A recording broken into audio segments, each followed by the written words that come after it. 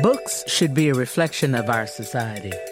And yet, between the authors landing six-figure deals to the editors sourcing new talent, the publishing industry in America is much wider than the general population.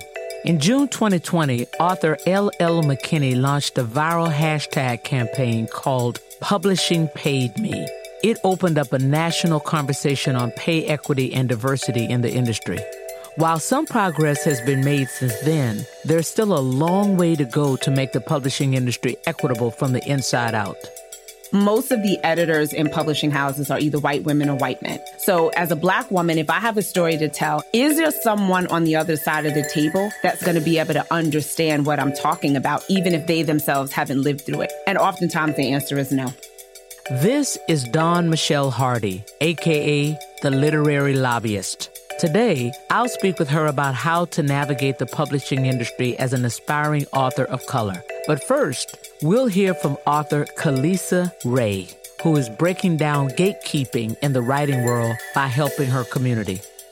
You know, the harsh truth of being a Black author in this industry is that your work and your talent sadly does not always equate to you receiving the wage and the pay that you deserve. Welcome to Access and Opportunity. I'm your host, Carla Harris. On this show, we provide context about racial inequities and share tangible examples of how ideas around access and opportunity are being made real every day. Black woman, this world will make you circus act, freak show, tightrope walker, contort your when name. When from Khalisa Ray sorority was an undergrad, to Sarah she Barker. found her voice through a uniquely powerful medium, slam poetry. After I would perform, people that didn't know me would come up to me and tell me, wow, your story about mental health made me want to go get help. Your talk about being a Black woman in the South and racism really opened my eyes, and I didn't know that's what you experienced. And so the more people would come up to me, the more I would feel empowered and confident enough to speak up and not be silent. When they call you hero, when they hand you the cape anyway, say, heavens, I carried enough. When they call your strength otherworldly, say, it is the Venus rising within me, nothing more. Today, Khalisa continues to channel her voice and her values through writing. She's a senior writer at the online publication Jezebel and a full-time author and educator in Durham, North Carolina. Her potential shined at a young age. I wouldn't necessarily say that I've always known I would be a writer, but I've always been a writer.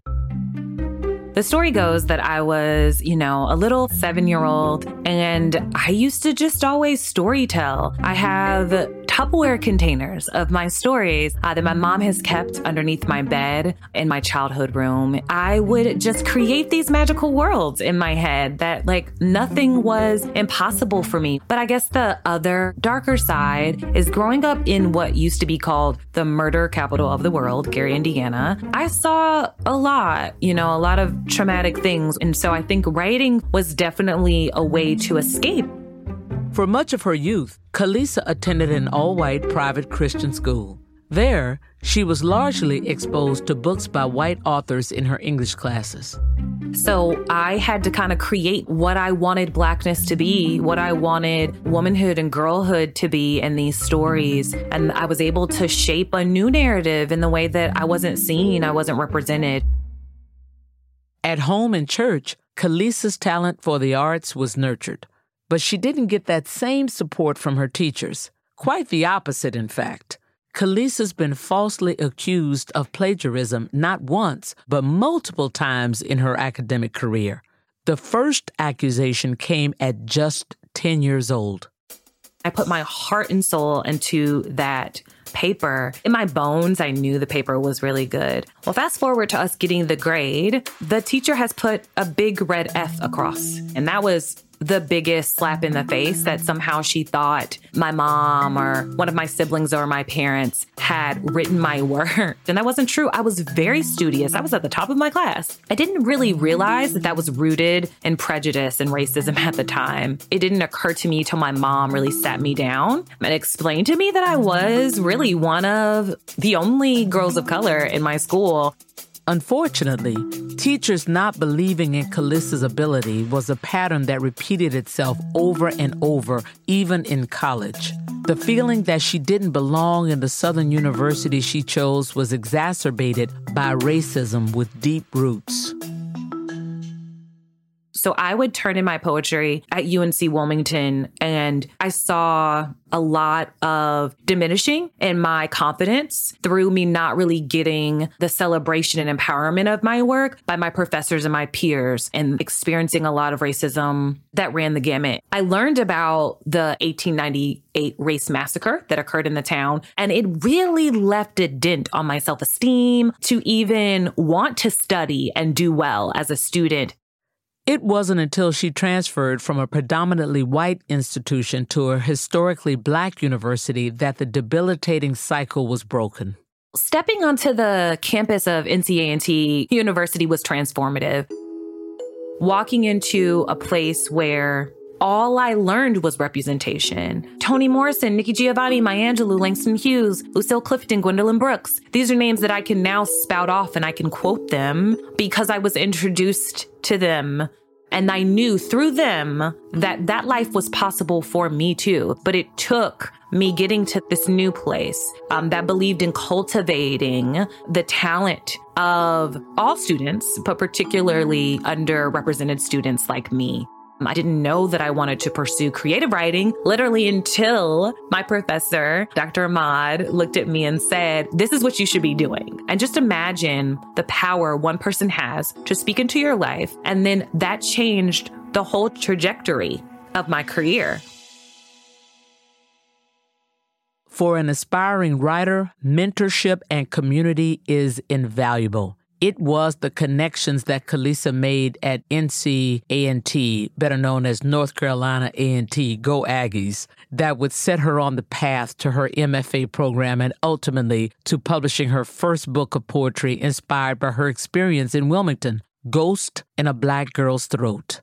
Mentors also helped her navigate the financial uncertainties of a writing career. So by way of my professor, I met my mentor, the coach of the Bull City Durham Slam team. He's a guru at fellowships, grants, residencies. I had no idea that people do want to support you as a full-time author, writer, entertainer, performer, artist. There's tons of grants out there. And so he really opened my eyes to grants.gov and being involved in nonprofits and how really grants and fellowships are literally one click away. In 2020, Kalissa launched a collective called Think in Ink as a way to pass along her hard-earned knowledge to other Black and brown writers.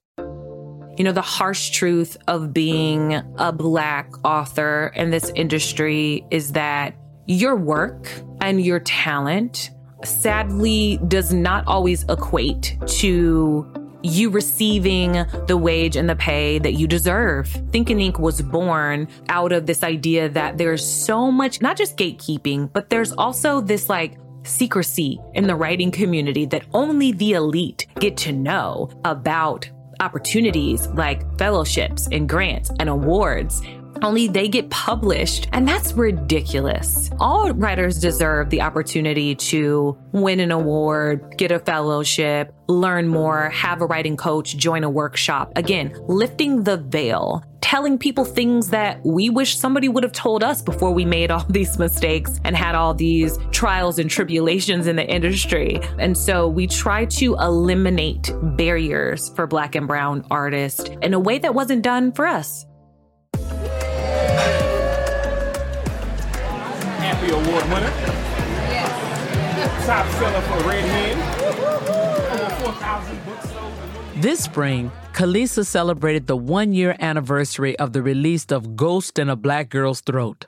On the same day, she found out that she won the Appalachian Arts and Entertainment Award for poetry.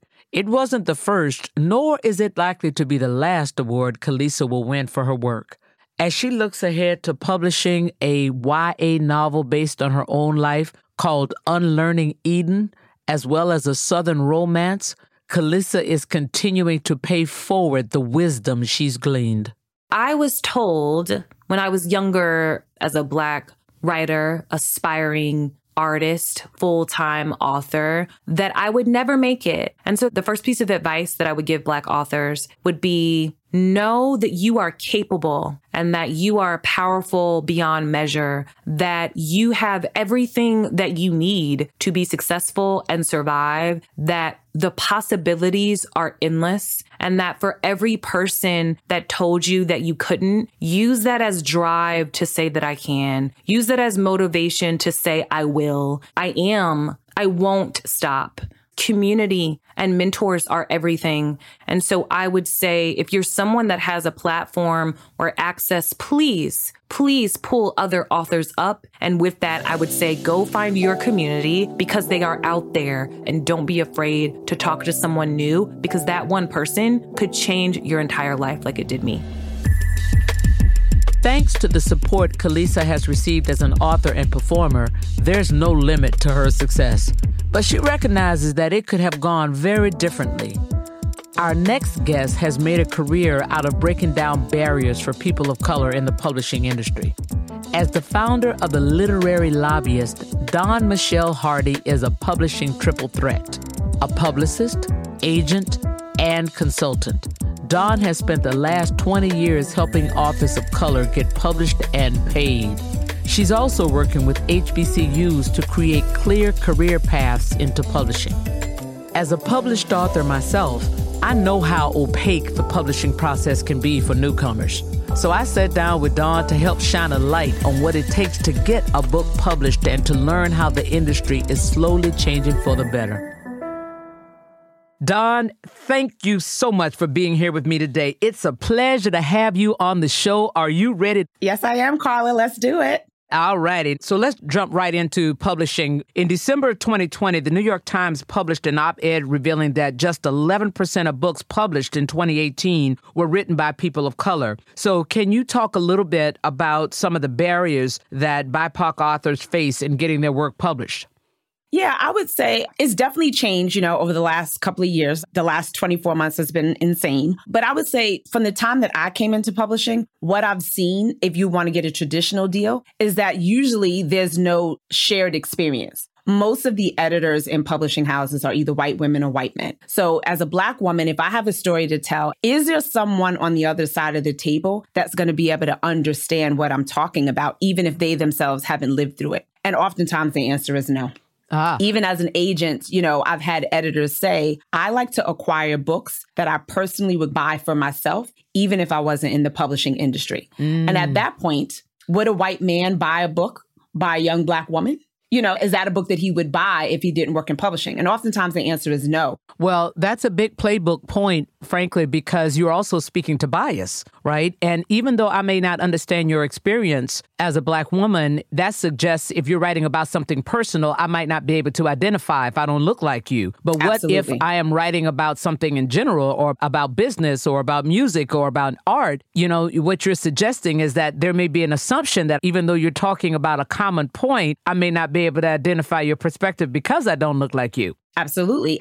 As an author, and my third book is coming out in September, I remember having all these questions. And despite the fact that I was a career investment banker, I know a lot about a lot of different things. When I tell you this was as obscure as it could possibly be, and even signing the contract with my second, and frankly, if I'm being honest, my third book, I was still sort of like, is there something I ought to know that I don't know? Let's talk about the gatekeepers, because I want to take one of our listeners who might be interested in writing a book. Let's take them from the beginning all the way to the point where they're having that publishing conversation. So what do you need first? If I am an author with a great story, what do you have to do in order to get that visibility? So I tell all authors, whether they want to go the traditional route or decide to do it independently, you have to build a platform and a community for yourself. You should already be out there speaking on podcasts, writing articles, doing speaking engagements about the topic that you want your book to be on. That's your platform, because that means You already have 20 speaking engagements lined up this year. The only thing you don't have is a book to sell in the back of the room. The bigger your platform, the more excited an agent will be, as well as the more excited that a publisher would be as well. Because they want to know, how many books can you sell on your own if we do nothing? Mm-hmm. Okay, so now you're out there. You got a platform. You've written a book. What do you do next? How do you get to the agent?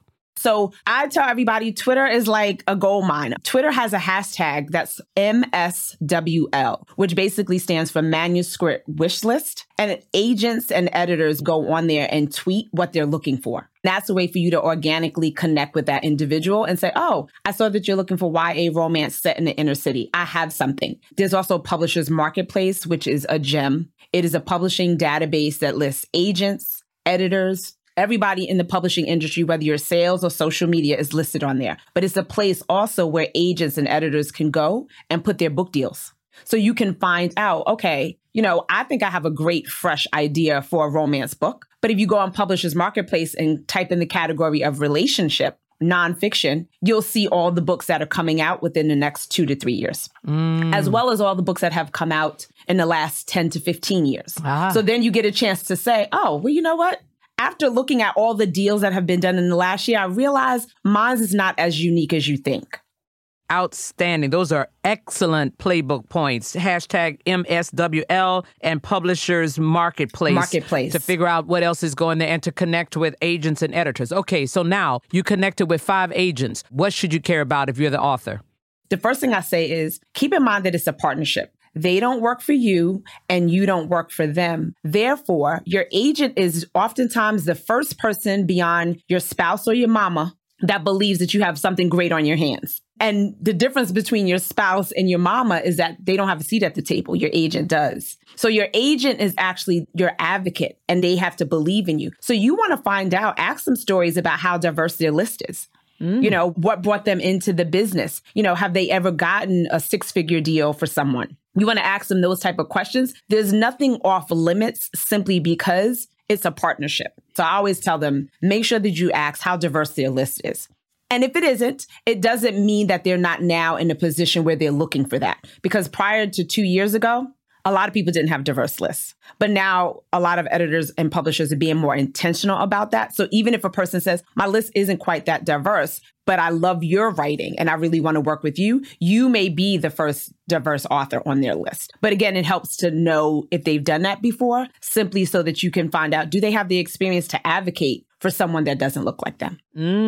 Very good. Yeah. Well, you would think that the interest would be aligned, right? Because they get paid a percentage of what you get paid. So they're highly motivated to get a good deal for you. Absolutely. Like agents get traditionally 15% of whatever the advance is. So if your advance is $100,000, $15,000 of that is my compensation for getting you the deal. So let's talk about, you got the agent, you got a deal. Now, how do you sell the books? I tell everybody, it doesn't matter whether you self-publish or you get a traditional deal. The marketing is everything. So whether you're doing it from your living room or you have the whole team at HarperCollins on board, it's really the marketing. And again, that comes down to community, taking an entrepreneurial approach. Because I'm an entrepreneur and I got my start working with self-published authors, I see how hard self-published authors work because they don't have a team of 20.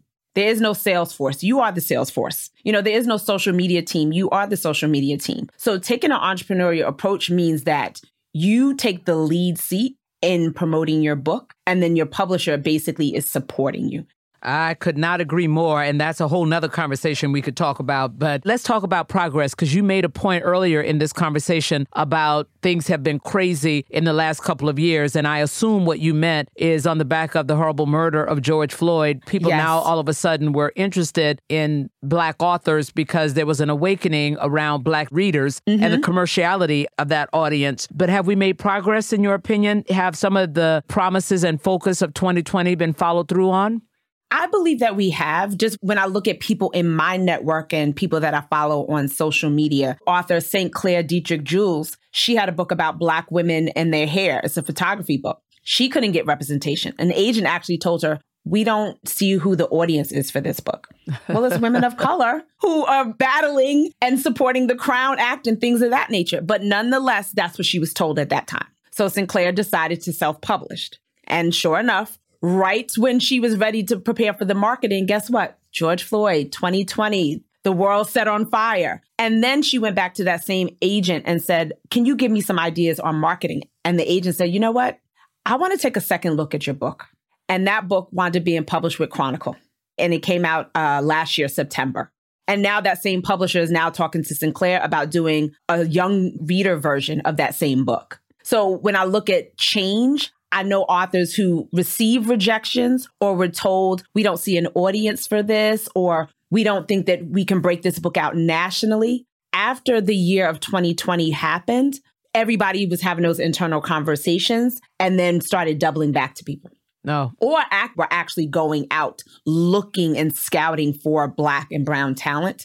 I had never seen that before in my 20 years. Yeah, wow. Well, you can't debate that that's progress, in my view. So now let's talk about hashtag Publishing Paid Me. Oh, yeah. Right? Let's talk about that movement and what it is. Publishing Paid Me. Okay, so that hashtag was started by a YA author simply to put on blast that publishing as the industry overall would pay someone of color who had an established platform and an established community less money for their second or third book than they would pay a white author with no platform working on their first book. So there's a gentleman, he put out a book, I think in 2019, he got $800,000 advance. Jasmine Ward won the National Book Award twice. And I think for her second book, she really had to fight to get $100,000. Wow. Yeah. So Publishing Paid Me, it was mostly women, but it basically said household names that readers already know and love their book. This is how much money they got for that book that you love. This is how much money they got after they won that award that you congratulated them on. People had to fight just to clear 6 figures. But someone with no platform and stepping on the scene for the first time gets almost $1 million. Wow. And was there any correlation, lack of agent? Because again, I don't understand how the agent would stand for that, given that they're getting paid. No, they were all represented. And so that's the thing. So because you are a brown or Black author, the conversation that the agent is having with someone inside is not really about the quality of your work. It's, do we believe that we can sell a lot of copies of this book, Bad Feminists, written by this woman, Roxane Gay? Understood. So a lot of times the advance you get is what the publisher is willing to lose. Right. You know, I'm betting $15,000 on you, but I don't want to bet $100,000 on you.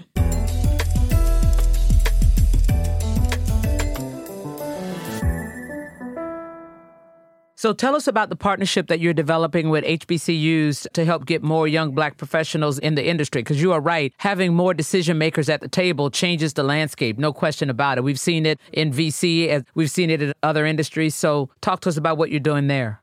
Absolutely. So when I became an agent, I would always say, wow, like, where are the Black editors? As a Black agent, I would love to have a meeting with a man or woman that looks like me and discuss what kind of books we can do together. And so one of the conversations that always came up from veteran literary agents and editors was that, Dawn, listen, people that start on an assistant level do summer internships. And oftentimes those internships are unpaid. So think about your college years. You got student loans and you had a part-time job and you had work study. So could you have afforded to work this summer for free in New York City to learn about book publishing? So oftentimes, Black and brown students, they can't afford to do non-paid internships. Therefore, if you can't afford, you don't have access to go to Simon Schuster every day, to go to Penguin Random House every day. Therefore, you're not learning. When those internships are over, there are a lot of times interns can get hired on as assistants. So if you never got a chance to be the intern, you never get a chance to be the assistant. So at that point, I was like, okay, what can I do to help get the next generation of students to want to work in publishing? And I have a lot of friends that went to HBCUs. They brag about it all the time. And so I said, you know what? I work with a lot of authors of color. Why don't we start setting up speaking engagements and have the authors come? So whether they're coming to talk about the subject matter of their book or the role that the publishing industry played in their career for them to get that particular book. Simply because I want authors to go into HBCUs and talk to students about what that process is like. I don't have an MFA. You know, I didn't take a creative writing course. I got my start in publishing 20 years ago by being an assistant to an author. So one of the things that I say to these students is, you have a favorite author, you follow them on social media already. Why don't you ask if you can be their assistant? Because again, they will pay you, whereas you can't afford to do the free internship. So you need access, you need experience, but you also need money. Well, let me just add one other thing that you might want to think about, given your tremendous experience, is working with some of the publishing houses and setting up a 10 to 12-week internship so that they can structure it in a way that you know the student will have 2 weeks in marketing, 2 weeks in sales, 2 weeks around copy editing or whatever, but help them structure it. Because one of the things I have figured out, Don, is that the reason why people don't move forward on initiatives like this is that they don't know how. So when you can give them a structured program and say, here, publishing house A, B, C, D, and E, this is what a 10-week program looks like. And here are my partnerships to 12 HBCUs. Now, after 10 weeks or 12 weeks in your house, here's what they know. And they now become a community that you can pick from when you're looking to hire your entry-level people the following June. And because you know the whole business from soup to nuts, you can help them put together what you think a sophomore at Howard, what they need in order to be able to make their career decision about publishing. Yes. Dawn Michelle Hardy, thank you so much. Thank you for taking the time to speak with us today. I might be calling you Miss Dawn. I'm here for you, Carla. Okay. I'm here for you. All right. Excellent. Oh, my gosh. Thank you so much, Carla. What an illuminating conversation that was with Dawn. It was full of practical advice that I wish I had when I got started as an author. The information that both Dawn and Kalisa Ray shared is crucial to help break down barriers in the publishing industry for people of color. Not only because it takes power away from gatekeepers, but also because it provides a more even playing field for those hoping to get published. As Kalisa said, all writers deserve equitable opportunities to have their talent nurtured and their work amplified.